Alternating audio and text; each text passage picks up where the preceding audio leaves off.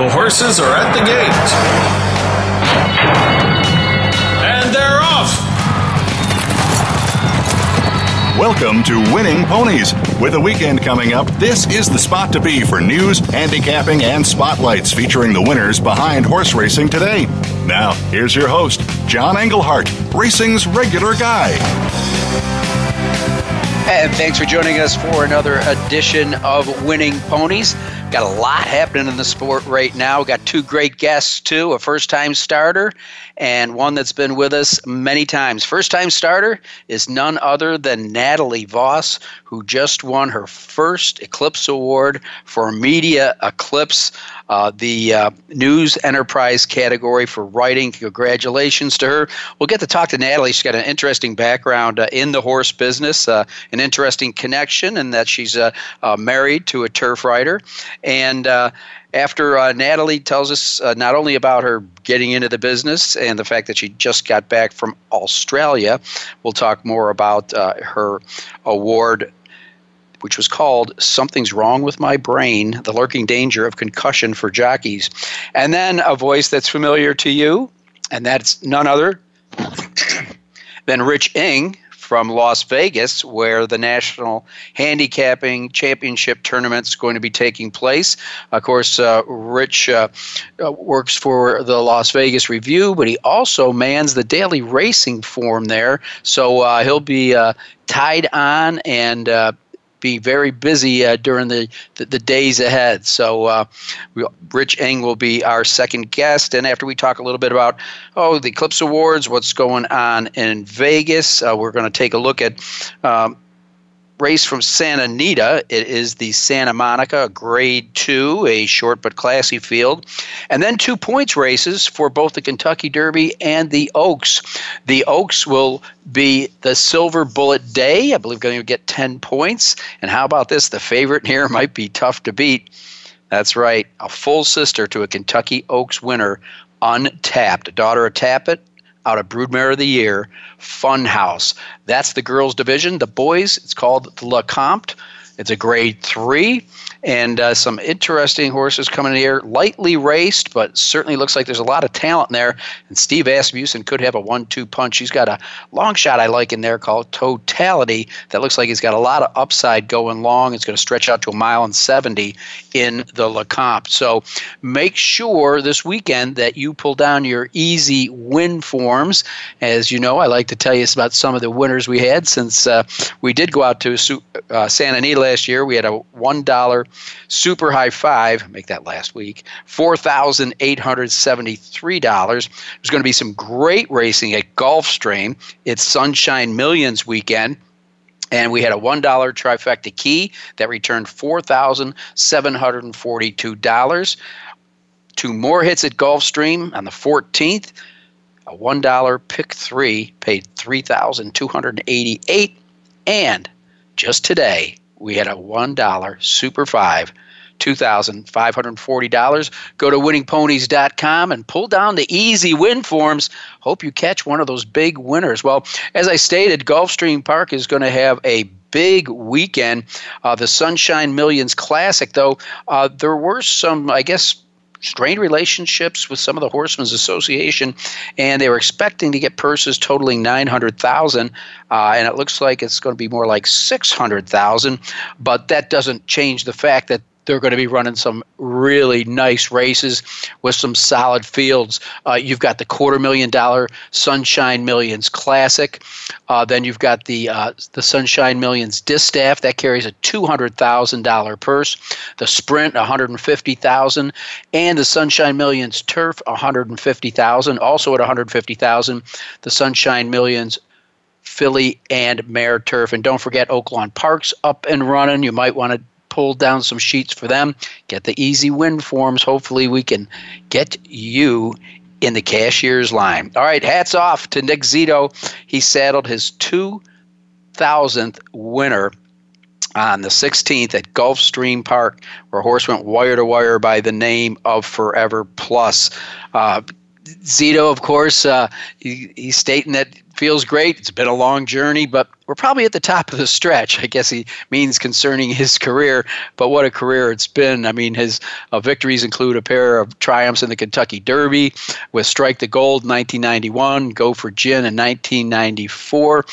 He won the Preakness with Louis Cortez in 96, and he won the Belmont, breaking a lot of hearts with Birdstone in 2004 and Deterra in 2008. Let's not forget Birdtown 2003 took home the Kentucky Oaks. He's also had some Breeders' Cup victories. Storm Song in 96, Juvenile Fillies. War Pass, who won the Bessemer Trust Juvenile, as it was named then. Now, for those of you that want to be watching the Eclipse Awards that Natalie Voss is going to be getting, and that a lot of divisional champions are going to be getting, there are going to be several opportunities. It's going to be on TVG2 if you get that, but there's also going to be outlets at www.rtntv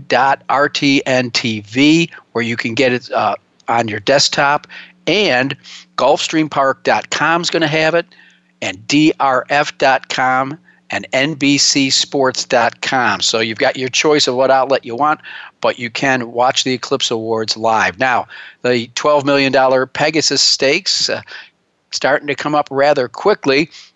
And it looks like Arrogate sailed through another great workout. He just keeps going better and better. He went 5 furlongs in 1 minute 2/5 and just sailed by the horse that he was trying to catch. The fastest of 35 works on Sunday. So Baffert, very happy to see what his student is doing. Once he starts breezing, I can tell how he's moving.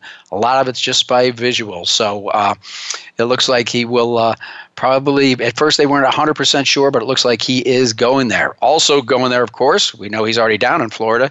California Chrome had another good work himself, a 5 furlong work in 1 minute 3/5, and they say that he went really smoothly. Did put blinkers on, trainer Art Sherman, just to get him focused and wanted to wind him up a little bit. Of course, this will be California Chrome's final start before he goes to stud at TaylorMade Farm. So there's no reason for keeping any gas in the tank. They're going to be all out to win the Pegasus. Of course, Todd Pletcher's always loaded for bear. He has stablemates Neolithic that plans to go in there, and he also, Stanford, will be in the gate, he hopes. So let's not forget Breaking Lucky became acquainted with Gulfstream Park in the paddock. He's the horse that was just recently purchased and is coming down from Canada. Now, a horse that may or may not be in the gate is Gunrunner. At first, we thought he wasn't going to make it, but now they're saying that there's going to be an end to the quarantine at the fairgrounds. So they're kind of tiptoeing. Of course, it all started right around Christmas, and no horses have been able to come or go on the grounds of the fairgrounds. But it looks like just a week or so prior to the Pegasus that the gates will be open. They say they've been training Gunrunner all the way up as if he's going in the Pegasus, but what they're not 100% sure of is what tracks might not be allowing horses from the fairgrounds on the grounds, but that's yet to be seen. I'm sure that Gulfstream would love to see such a talented performer as Gunrunner. So they say he's wound up and ready to go. Still waiting for word on Noble Bird. They're trying to get him into the Pegasus. So also Prayer for Relief is sitting on the fence, trying to get him in. As you know, there's still some open situations where people are looking for horses to take their start in the gate after anteing up $1 million. Okay, where is this year's most probably champion 2-year-old going to start? Well, looks like his season debut for Classic Empire is going to be in the Holy Bull. So I don't think there's any doubt that he's going to get the nod to win, not only win the Eclipse, but to move on there. Trainer Mark Cassie says that the way he's been breezing, he's ready to go. It's the $350,000 Holy Bull. Okay, so Again, that's the news on the 2-year-old champ and where he will be making his debut. Hats off to another Cajun connection. That's right. Jockey of the Week goes to Kendrick Caramouche. 3 stakes wins over the holiday weekend. Jockey of the Week. He led All-American Jockeys in stakes earnings for the week with $198,000 from his 4 stakes mounts. Friday the 13th was actually a lucky day for Caramouche. He won the $100,000 ladies handicap aboard Wonder Gale. 13-length winner at Aqueduct. And then on Sunday, his second stakes win was in the $100,000 Busanda with Lockdown. And he defeated heavily favored Libby's Tail in there. And then the only graded stakes of the weekend was at Aqueduct. He won with Green Grotto in the $100,000 Toboggan on Monday. So congratulations. You've heard the story before. Caramouche started riding when he was 10 years old down in Louisiana, started galloping horses when he was 12, and at the age of 16 rode his first race at Delta Downs. So another Cajun rider in the saddle. Well, here's a happening that's close to my heart. Looks like they're going to exhume the body of Glacial Princess. The name may not be familiar to you, but if you lived in the Midwest during the mid-'80s, you certainly knew who she was. She was a 2-time Ohio Horse of the Year. She was buried at Beulah Park, but as you know, Beulah Park's closed. Mahoning Valley is now open. They run the Glacial Princess Stakes. And so a group of concerned horse lovers got together and got permission from the powers to be at Grove City and whoever maintains the property at Beulah Park, which is scheduled to be raised. They're still not sure if it's going to be a park or be commercial, but nonetheless, our friend Michael Blowen said, well, if she's going to be leaving Ohio, she's more than welcome to come here to Old Friends. So she'll be moved down there once they exhume her body. If you got to watch on MLK Day down at Oaklawn Park, uncontested, pretty much wire to wire, and just romped in the Smarty Jones Stakes. So he's going to be one to watch as those races ramp up at Oaklawn Park. They have a great series leading up to the Kentucky Derby. So right now he got points in that race. He ranks 4th with 11 points on the leaderboard for that 143rd Kentucky Derby. Well, let's see how the stakes from last week. We had a good friend, Pete Aiello, helping us handicap from Gulfstream. He's going to be really busy this week with the Sunshine Millions. We did look at the Fort Lauderdale Stakes of Grade 2, and they did go on the turf, and it was flatline at 15-1. You got to watch those horses for course. This horse loves Gulfstream and loves the distance. You put those two combinations together. Only missed by a neck, we noted, last time out in what the El Prado Stakes, and that was at 7 furlongs. This one going 1 mile and a 16th. Flatline has now won 4 times at 1 mile and a 16th. So hats off to him. And he was second to the British bred El Manar, a Chad Brown trainee. Then also at Gulfstream Park, with Mr. Aiello, we took a look at the Hale's Hope, and the winner in there, Tommy Macho. What a race. If you go back and watch this one on television, he may have clipped heels and he kind of stumbled and dropped back into 5th going around the turn. Somehow he found a new gear, and Tommy Macho under Luis Saez got the job done. Remember, he was coming back after a long layoff after knee chip surgery. So there were 2 of the top races that we handicapped at Gulfstream Park with Pete Aiello. Don't forget the Sunshine Millions coming up on Saturday. And coming up with us here after this first break is going to be none other than Natalie Voss, a writer for the Paulick Report, but she's got a very interesting background, and she's just coming back from a very interesting, perhaps we could call it vacation, in Australia. Thanks for listening to the National News segment. We'll be right back with Eclipse Award winner Natalie Voss. You're listening to Winning Ponies.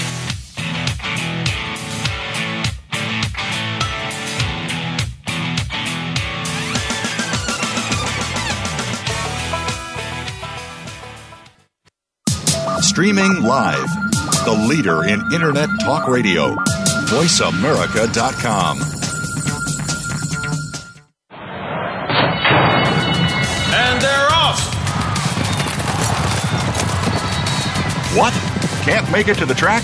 You can still get all the action with winningponies.com, the home of the easy win form, the most accurate predictions on thoroughbreds, quarters, and Arabian horses at most American and Canadian tracks. Whether it be the Triple Crown, Breeders' Cup, Travers, Haskell, or your daily races, don't worry, let winningponies.com make some money for you. Stimulating talk. It gets those synapses in the brain firing really fast. All the time. The #1 Internet talk station where your opinion counts. VoiceAmerica.com.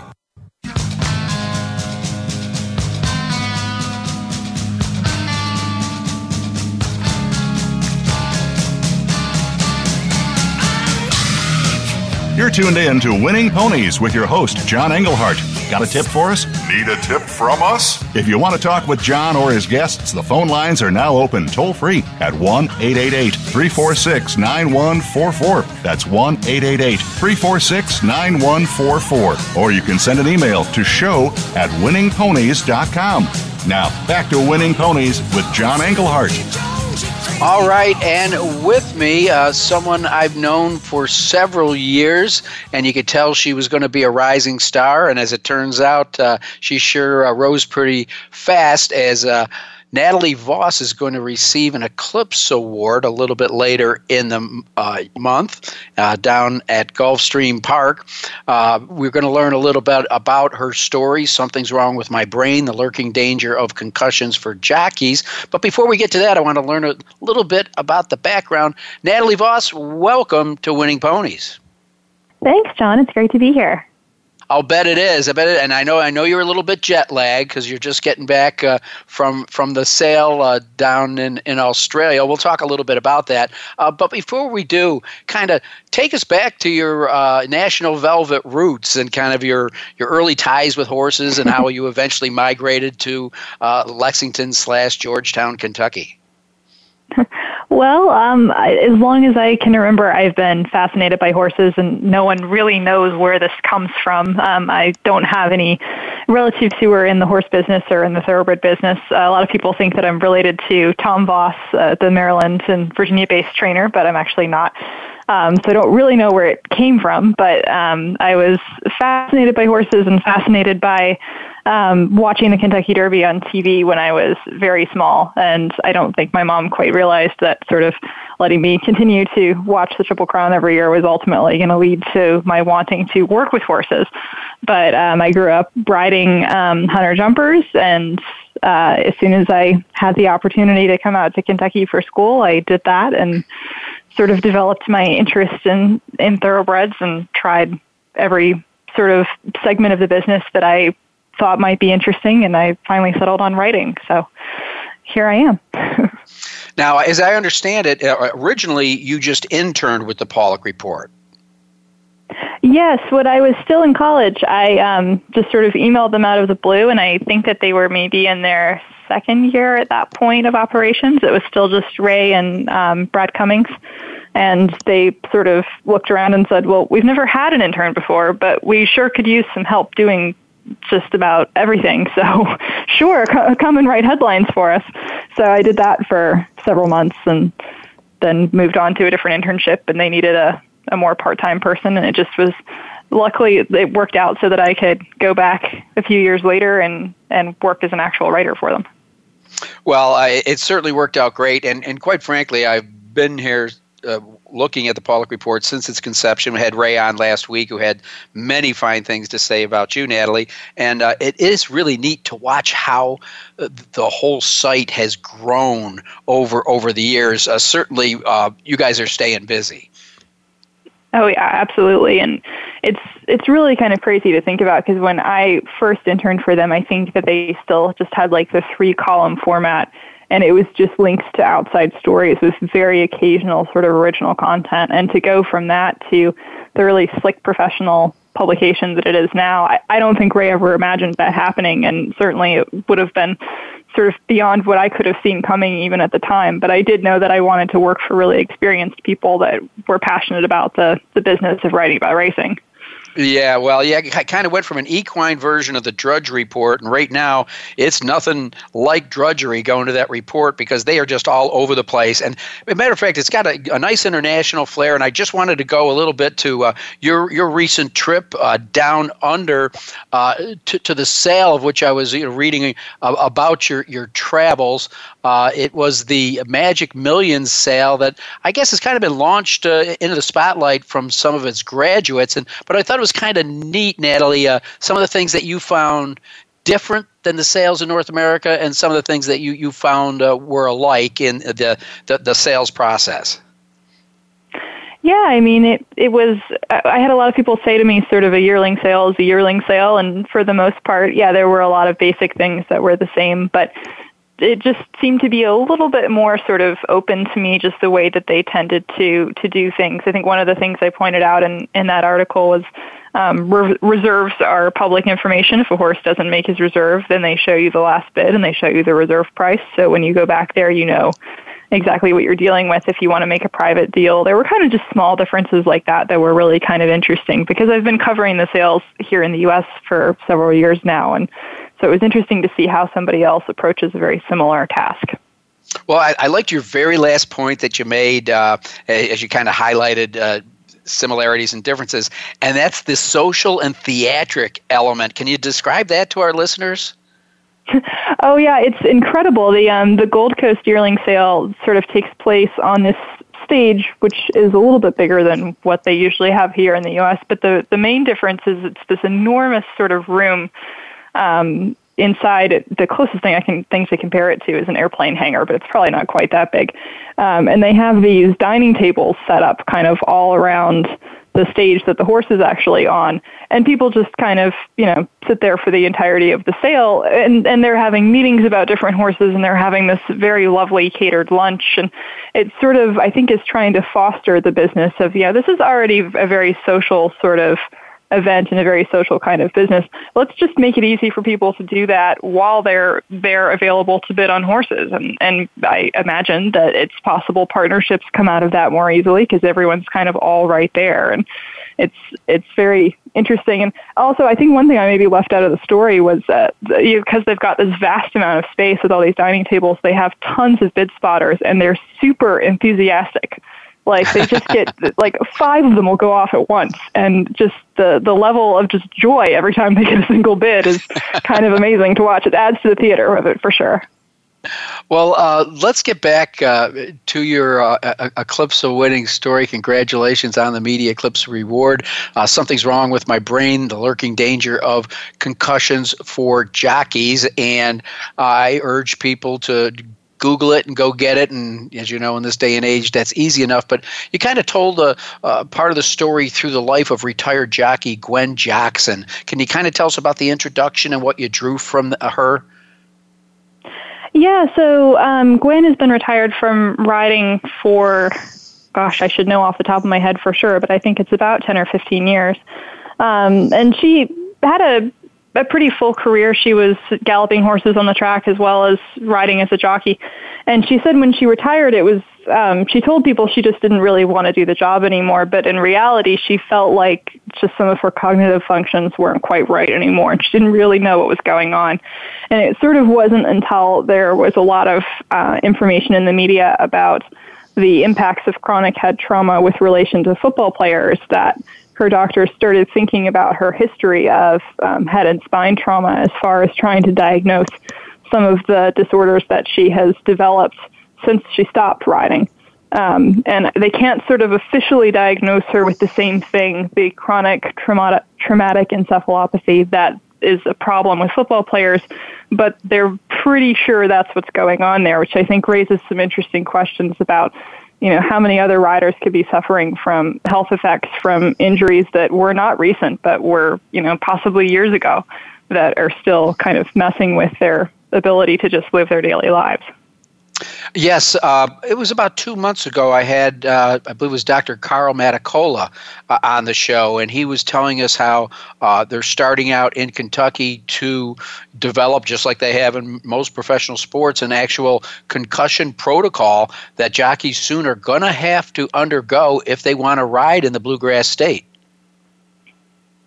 Yeah, I think Kentucky begins that this year, and then Maryland has sort of a protocol, and they work with some sports medicine doctors at their tracks to kind of coordinate with stewards and coordinate with jockeys' medical teams to determine when it is safe for them to return to the saddle if they've had a concussion. Or I think in Maryland it can be any type of injury, but they're especially concerned about returning to work following a head trauma.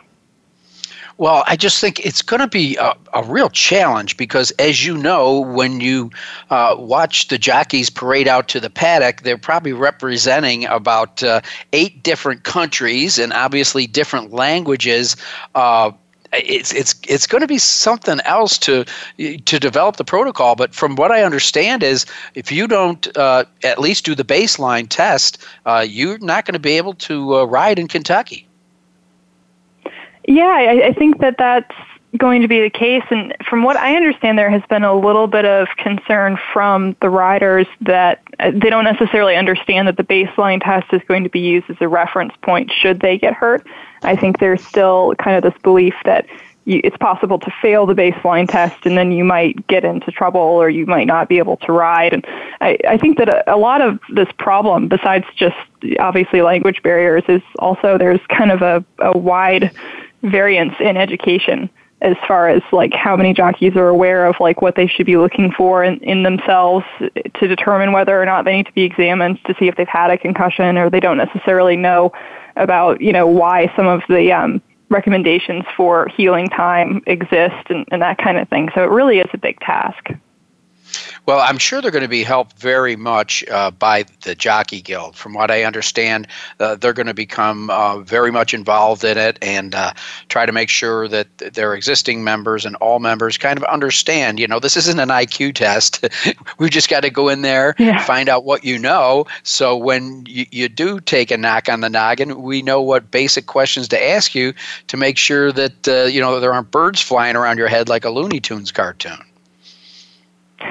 Yeah, and concussion was, of course, like one of the big topics at the Jockeys Guild Assembly. I went to that just in December in Las Vegas. I hadn't been to previous years, so I'm not sure how long they've kind of been trying to encourage people to learn more about it, but that was definitely something they were concerned about. Well, just a fantastic article, and obviously you must feel great being recognized by some of the top professionals in your area of expertise at such a young age, quite frankly, Natalie, that you're going to get an Eclipse Award. What's it feel like?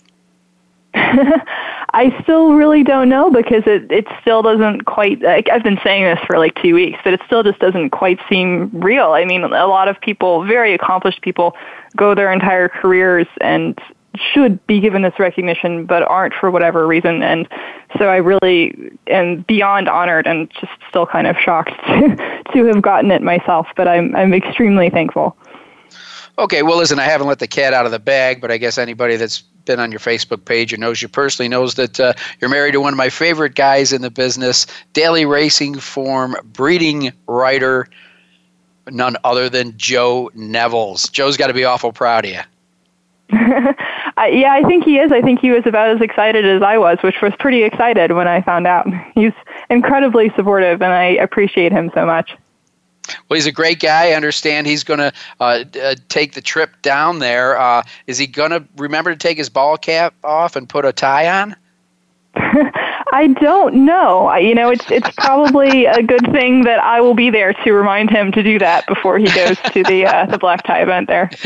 Yeah, make sure he purchases one in Georgetown before he leaves, because I kind of know Joe. He's a great guy. He's very relaxed, but he loves his favorite hats, and it's usually a ball cap and not a top hat.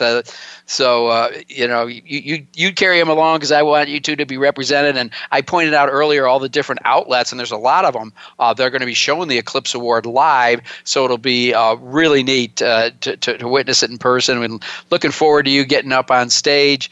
I'm sure you'll represent the Paulick Report very well. As you know, you're one of 2 people from that publication that won an Eclipse this year. But Natalie, you've come so far so fast. I look forward to seeing many more awards banquets down the road. You're doing a great job, and so is Joe. Tell him I said hi, and just enjoy it. Take it all in and have a great time down at the Eclipse Awards. Well, thanks, John. I will absolutely do that. Okay, we've been talking with Natalie Voss, who is going to get an Eclipse Award for her abilities at writing coming up down at Gulfstream Park. Again, you can see the Eclipse Awards at numerous outlets. And we're going to take a little bit of a break right here. And when we come back, we're going to be tapping on the phone of my friend Rich Eng from Las Vegas, also the author of a book that he dedicated to me by the title of Racing for Dummies. And we're going to take a look at the races at Santa Anita and the fairgrounds in the second portion of our interview with Rich Eng. So once again, thanks for listening. Thanks for Natalie Voss for joining us. And we're going to take a little bit of a break. You're listening to Winning Ponies.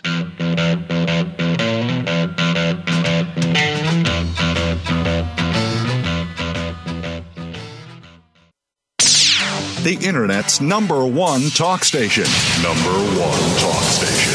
VoiceAmerica.com. And they're off. What? Can't make it to the track? You can still get all the action with winningponies.com, the home of the easy win form, the most accurate predictions on thoroughbreds, quarters, and Arabian horses at most American and Canadian tracks. Whether it be the Triple Crown, Breeders' Cup, Travers, Haskell, or your daily races, don't worry, let winningponies.com make some money for you. Streaming live, the leader in Internet talk radio. VoiceAmerica.com.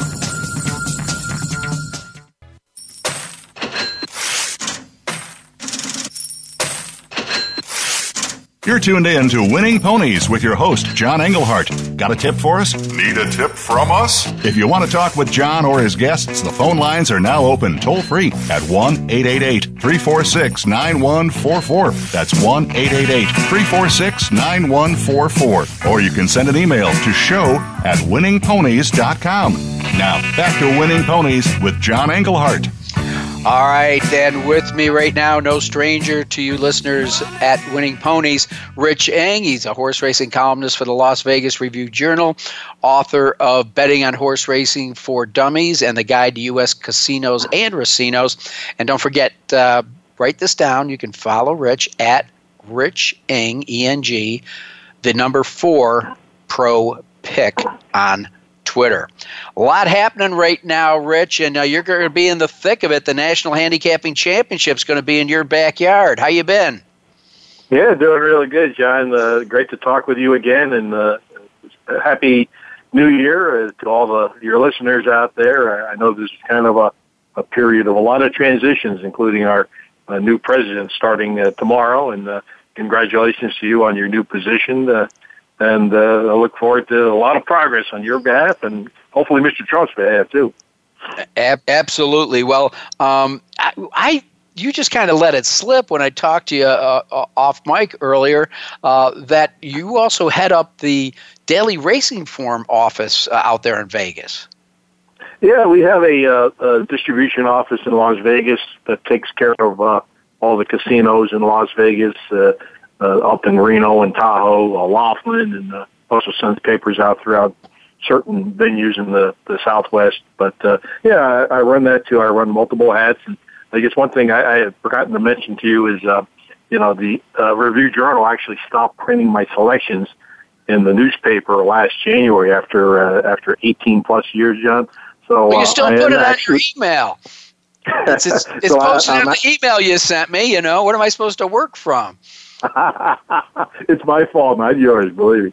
But I just to let your listeners know, in case they have followed me in the RJ for all these years, is I am doing the selection still for Southern California, and I'm actually selling the picks through a mutual friend of ours, Ralph Sirocco, with his RacedayLasVegas.com website. He does the radio show, of course, but he's also got a website, and my picks are available to be purchased for $6 a day, and it's literally spelled out as it sounds, RacedayLasVegas.com. So that's a new venture. That's I've got a nice list of subscribers, many hundreds of subscribers, and I stay in touch with all of them through blast emails and stuff like that. So it's worked out okay. Well, now working for the forum, though, it's kind of a double-edged sword, Rich. I know you're a heck of a handicap, and you're the type of guy that could become eligible to compete in the National Handicapping Championship. I guess because you work for the forum, you can't. You can compete, but you can't take away the riches should you hit one of the top spots. That is true. The Daily Racing Forum is an original sponsor of the NHC, so this is the 18th year coming up, and they sponsored every single one. And the employees, it's similar to like some of these contests in which a participating sponsor, if you're an employee, you cannot participate. With the Daily Racing Forum, I think there's an employee handbook that says you can actually play, but if you win money, you have to donate it all to charity, which is, a noble thing, I guess, if you can afford to do that.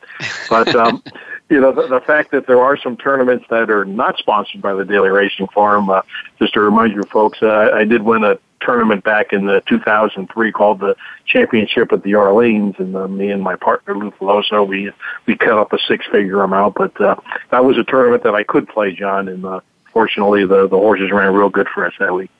Yeah, I forgot to ask you for a loan back then. I know that money's long been spent, I'm sure. Well, Rich, how does the buzz go? How does everything work? I mean, since you're going to be part of it, and I know there's a lot of different moving parts with the NTRA and different people involved in setting up the actual tournament. Will you have a role of making things go? Tell me how it happens. Well, I'm a Racing Forum liaison for, a lot of the local stuff. Certain people will be coming in from the New York office to, help assist because there's just all kinds of duties that the forum does other than just, dollar amounts for sponsorship. The NTRA people will be showing up actually on the 21st, which is tomorrow. That's not tomorrow, Saturday. And they'll actually be coming by our office. We've got all the materials actually in storage for them, so they'll pick it up, bring it over to the Treasure Island, and set up the meeting room and all the computers and stuff like that. A lot of people who are already qualified actually like to come in early, John, and get squared away and get situated. The Treasure Island is the host casino hotel, but if they're not, if the rooms aren't ready for them that early out, they'll stay somewhere else until the TI rooms kick in. But it's a busy week. We supply literally thousands of racing forums complimentary to all the players, and it's really a fun environment to be in. I've been to actually all of them because I've been out here in Vegas for all 18 years, and all 18 of them have been held in different Las Vegas casinos. The Treasure Island has been a fabulous host the last few years. They've done a great job, and Tony Neville is their racing sportsbook director. I'll just let your listeners know that if they go to Las Vegas and they're looking for a good book to play at, Tony Neville's book at the Treasure Island, the TI, is an outstanding place to go. Yeah, I've been there, and it really is. Wow, 18 years, Rich. It seems like yesterday I was covering the Spiral Stakes for you. I remember those days like it was yesterday, you and me and Don Barbarino or Al Sirocco, Jeff Ficcaro, and many others. But believe it or not, John, I'm starting my 20th year as the horse racing columnist for the RJ out here. So to some degree, maybe someone will send me a fake pocket watch or something to commemorate that. They certainly should. Well, listen, before we get on to handicap and our races, I just want to get your read. I mean, being, a guy who concentrates so much of his handicapping, and you've gotten to watch a lot of the big stars that are going to be up for the Eclipse Awards are coming out of your neck of the woods. Let me throw it at you right now. Horse of the Year, Arrogate, California Chrome, or Songbird? Well, I went for California Chrome. It was actually not as close a call for me personally. I gave him my top vote. I went for Arrogate second. I went for Songbird third. And my reasoning is the fact that even though Arrogate won their one meeting between the two horses in the Breeders' Cup Classic, and just a phenomenal horse race. I'm sure your listeners have had a chance to see it. But they don't give you any requirements as far as what the category actually means. It's almost kind of like you have to what you sense is the right direction to go in. And, in a 12-month calendar year for California Chrome, his resume is just, it's horse of the year caliber. I mean, he did lose the only race of the year. The only race that he lost was to Arrogate, but, he won the Dubai World Cup. He won the Pacific Classic. He just, up and down, it is a championship campaign that he had. And I thought just the overall quality of it was just a little bit better than those two races for Arrogate, which were the Travers. He won by about 15 lengths, and the Breeders' Cup Classic. Yeah, I mean, when you look at the body of work and you look at the whole history and the fact that we're getting to see a Kentucky Derby winner as a 5-year-old, I mean, California Chrome gets my vote too. I've got to admit, though, let's rewind the tape to the Breeders' Cup Classic. It almost looks like Mike Smith kind of schooled Victor Espinoza. As you know, Espinoza spent the better part of a quarter mile looking over his shoulders, trying to find who was coming. And did you notice that, like a race car driver, Mike Smith kind of drafted in right behind him. So he really didn't see him coming wide. He really didn't see him sneaking up on the rail. And he banged him over the head when the time was right. These top jockeys, it's hard to criticize them because they have to make split-second decisions, and they've been in these really pressure situations more than once. Mike Smith, for example, he got the better of Victor that day, but, you can go back to when Zenyatta lost by an inch to Blaine. Mike took, basically he said, blame me for the loss, not Zenyatta. But, you do the best you can. You have to make split-second decisions. I think Victor will probably ride California Chrome a lot differently in the Pegasus World Cup. I really think because he listened to all the criticism about just looking left, looking right, looking between his legs, stuff like that. I think he's going to be a lot more aggressive, maybe even try to open up, at the top of the stretch and basically play catch me if you can. Yes. A jockey from another era that I would recommend that used to do that all the time and would get every inch of every drop of energy out of a horse would be like Angel Cordero. He would just open up and then make you come get him. Absolutely. Okay, real quick. The good thing is that despite the fact that I believe California Chrome's going to get it, it looks like both Arrogate and Songbird will win their respective divisions for an Eclipse Award. Just want to get a quick read on you in one division that I think you could make a case for all three of them, and that's the female turf horse, Lady Eli, Miss Temple City, and Tepin.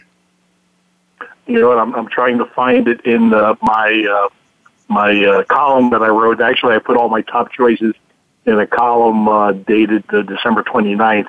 But as far as who I went for Tepin as my top female grass horse. And that was a really close category. I mean, I can't argue with the other horses that you mentioned. But again, I'm looking at the entire resume from front to back.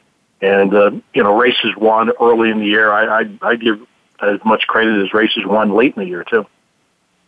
Absolutely. And plus, what she did with her campaign, I mean, she's certainly not somebody that had to carry her racetrack with her. She was just all over the place. And of course, the great story, too, the comeback of Lady Eli. And let's face it, Miss Temple City, she didn't duck anybody all season long, but for some reason, I've got to agree with you. I'd have to give the slight nod to Tepin in there. So, okay, well, we kind of zoomed in on the bigger Eclipse Award categories and the stories that go along with them. Rich, I'll tell you what, let's take a little bit of a break. When we come back, we're going to take a quick look at short field from Santa Anita in the Santa Monica Grade 2. And then we're going to go down to New Orleans for a couple points races. Young horses stretching out, trying to get into the Derby and Oaks at the fairgrounds in New Orleans. So with that said, we're going to take a quick break. We're talking with Rich Eng, and you're listening to Winning Ponies.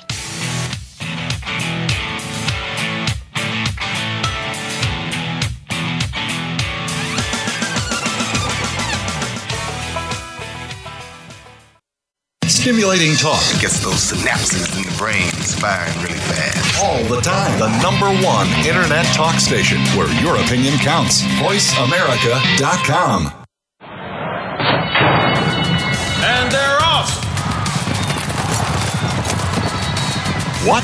Can't make it to the track?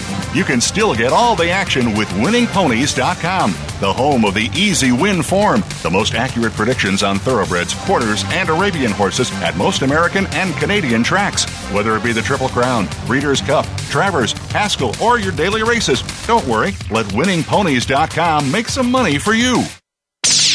The Internet's #1 talk station. #1 talk station. VoiceAmerica.com. You're tuned in to Winning Ponies with your host, John Englehart. Got a tip for us? Need a tip from us? If you want to talk with John or his guests, the phone lines are now open toll-free at 1-888-346-9144. That's 1-888-346-9144. Or you can send an email to show@winningponies.com. Now, back to Winning Ponies with John Englehart. If I had $1 million. With me, Rich Eng from Las Vegas. He wears a lot of hats, and there's a lot happening out there. But like I said, his forte is covering the Southern California racing. And while they're giving out $200,000 and rated award in the Santa Monica, for some strange reason, the race only drew 5 horses. I love for long races. It's such a unique distance, so I always try to look for horses that have won at the distance because it is kind of unique. It's a short field. There's definitely some class in there, but as we spoke off air, if you look at class and the ability to run consistently against graded stakes horses, I think you've got to give the nod to Mike Smith and Finest City, who put in an outstanding race in the Breeders' Cup Filly and Mare Sprint back to Santa Anita. This will be his first start since that race where he fought off Wavell Avenue, the winner from a year before, I believe, to get up by 3/4 of the length, strangely, at odds of almost 9-1. So is this Finest City's race to lose? Well, I think she's the deserving favorite.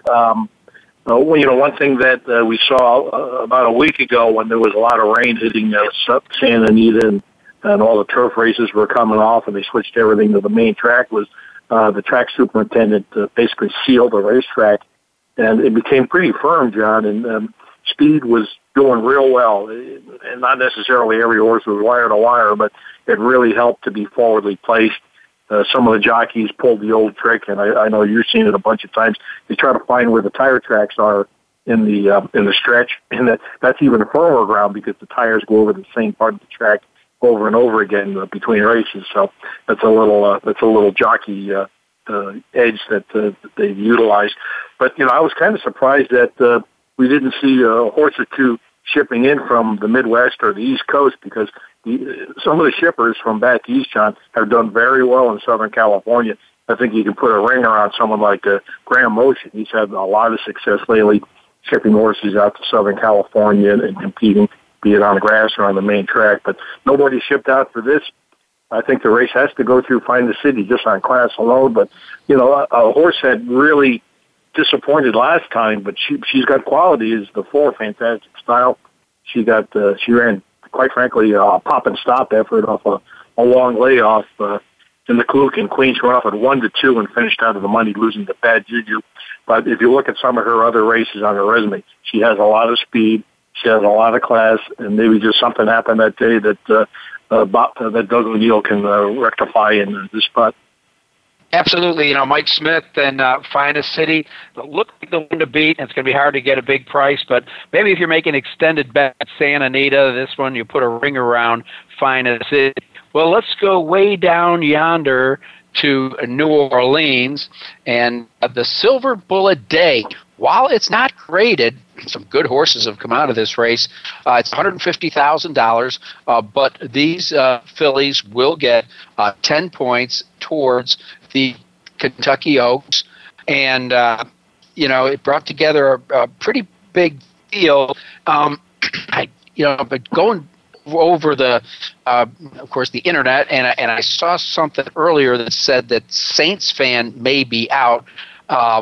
So I don't know if you've got any information on that, but let's face it, the story in Silver Bullet Day is the quick rise of a horse by the name of Untapped, who is a full sister to champion and Kentucky Oaks winner Untappable.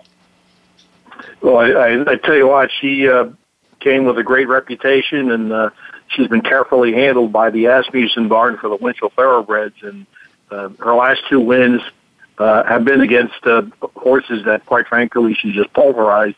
Now she gets a little bit of a test for class. I tell you what, if you like her, this is a race where if you could get fixed odds at 9-5, you're going to lock it in right now, because I think her odds are going to be closer to the 1-2 than the 9-5 morning line. Absolutely, and again, it's a Winchell homebred by Tappet out of Broodmare of the Year, a fun house. And you've got this guy that's just in a whole nother zone. I know you've been watching him over the last year. What do you say about this guy, Florent Giroux? Well, his agent is a friend of both of ours, Doug Bradar, and it's a great story because they've been together for quite a few years, and it's taken them 4 or 5 years to become an overnight sensation. But they've stayed loyal to one another. They slowly built their business up. And it really just exploded the last year and a half, and now he's one of the go-to jockeys, not just in the Midwest, but he's Doug and Florent have picked up clients east and west. So he travels for major stakes races. Great success story in horse racing, and couldn't happen to nicer guys. No, and it really kind of shadows the story of Julien Leparoux. I remember when he was walking around Turfway Park looking for an agent, and he couldn't find one. And finally picked up, I believe, Steve Bass, who was from a rider. And, look where, Julien is right now. And for some reason, these French riders have really taken off. Of course, they're awful good on the grass races. This will be 1 mile and 70 yards. But Asmussen has the horse. They say that Untapped is a little bit different than Untappable. Untappability had a little bit of more of an attitude. It was a little bit harder to work with. And they say Untapped is a little more relaxed, a little easier to work with. And it sure looks like, he's progressed with her, very well. Has already won at 1 mile and 70 yards at the fairgrounds. Now, the other horse that's been in here is Farrell, and I'll tell you what, Wayne Catalano, I love the guy. He's had ups and downs. He's had guys, fill him up with good horses. He's trained Eclipse Award winners, and then somebody, for whatever reason, will take horses away. He's teamed up with his son-in-law, Channing Hill, and Farrell will be making his first start of the year. It was a Churchill Downs home-based horse, but it won the Grade 2 Goldenrod. And so obviously it's had experience over the Churchill Downs strip. Obviously they're probably pointing towards the Kentucky Oaks. This is where you start getting your points. But does Farrell look like the main threat to you for Untapped? Well, there's no doubt about it. If there's going to be a strong second choice, it's definitely Farrell. The Goldenrod was a decent field, and she just destroyed them. So, she's not being tested for class. She has shown her class, so she's definitely the second choice. If I could maybe throw a third horse out to your listeners, then maybe throw in the gimmicks. I don't know if this horse can actually win, but I think this horse has a chance is moving in the right direction. To me, it's the number 2 horse, Gree Gree, with James Graham. I think this horse has run some pretty good races. Was chasing Farrell 2 back, came out of that same Goldenrod, and this horse looks to be a good closer type, kind of one of those pick up the pieces type. So at 8-1 in the morning line, I'll recommend that horse to throw in with the others, maybe to add some spice to the gimmicks. I wouldn't argue with you, and you know what? I love seeing the renaissance of Bernie Flint.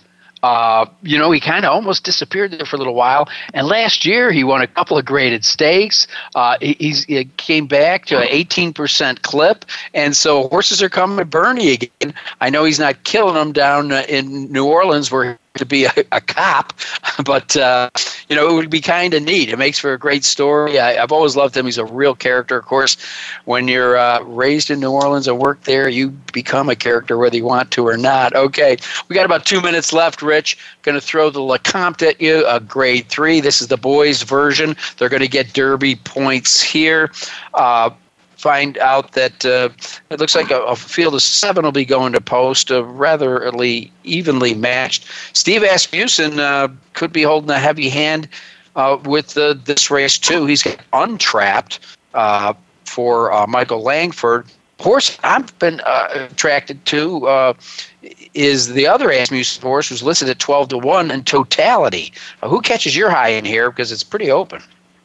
Yeah, it is kind of open. The morning line favorite is like 9-2, that Untrapped horse, and we're talking about a 12-horse field. So, the line maker had a difficulty trying to figure out who's going to end up taking all the mojo in the betting. But I'm kind of looking at some of the outside horses that might possibly wake up. I'm real interested in seeing how the 9 Running Mate at 10-1 for Larry Jones stretches out around 2 turns for the first time. But I have been impressed by his sprint races, and if you're going to try to make the Kentucky Derby, you got to try 2 turns soon enough. And so this is a test for that. It's a creative cause trying to go around 2 turns, but has shown some ability sprinting, that's for sure. Another horse I'm taking a look at is maybe the 12 Saints Fan, Dallas Stewart, owned and trained. This horse has shown some good closing ability, 2 for 2, Louisiana bred. Also stretching out around 2 turns for the first time, the tail of a caddy. And maybe another horse I'll take a peek at is the 11 Pat on the Back at 12-1. Kind of ran an odd race in the Delta Jackpot. Made a big middle move and then kind of, dropped back late. Kenny McPeak, the trainer. But interesting to note is that in the first 6 races, no Lasix. First time Lasix in this race at the Fairgrounds of Lecomte. Sometimes that's a big move up for a horse, first time Lasix.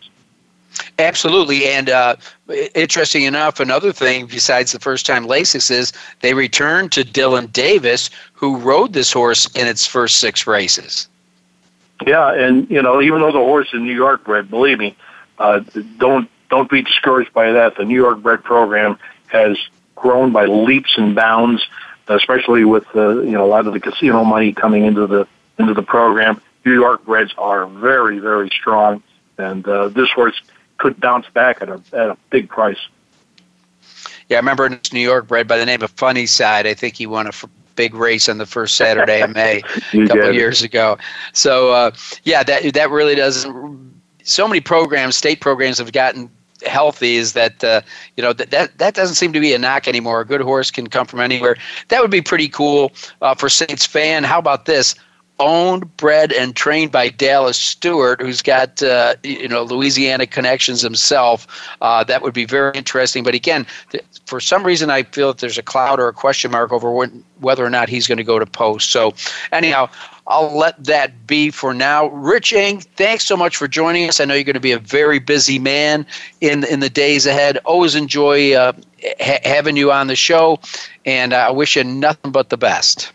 Hey, thank you, John. And if any of your listeners are coming out next week for the NHC and would like to say hi to me, I'll be walking the room.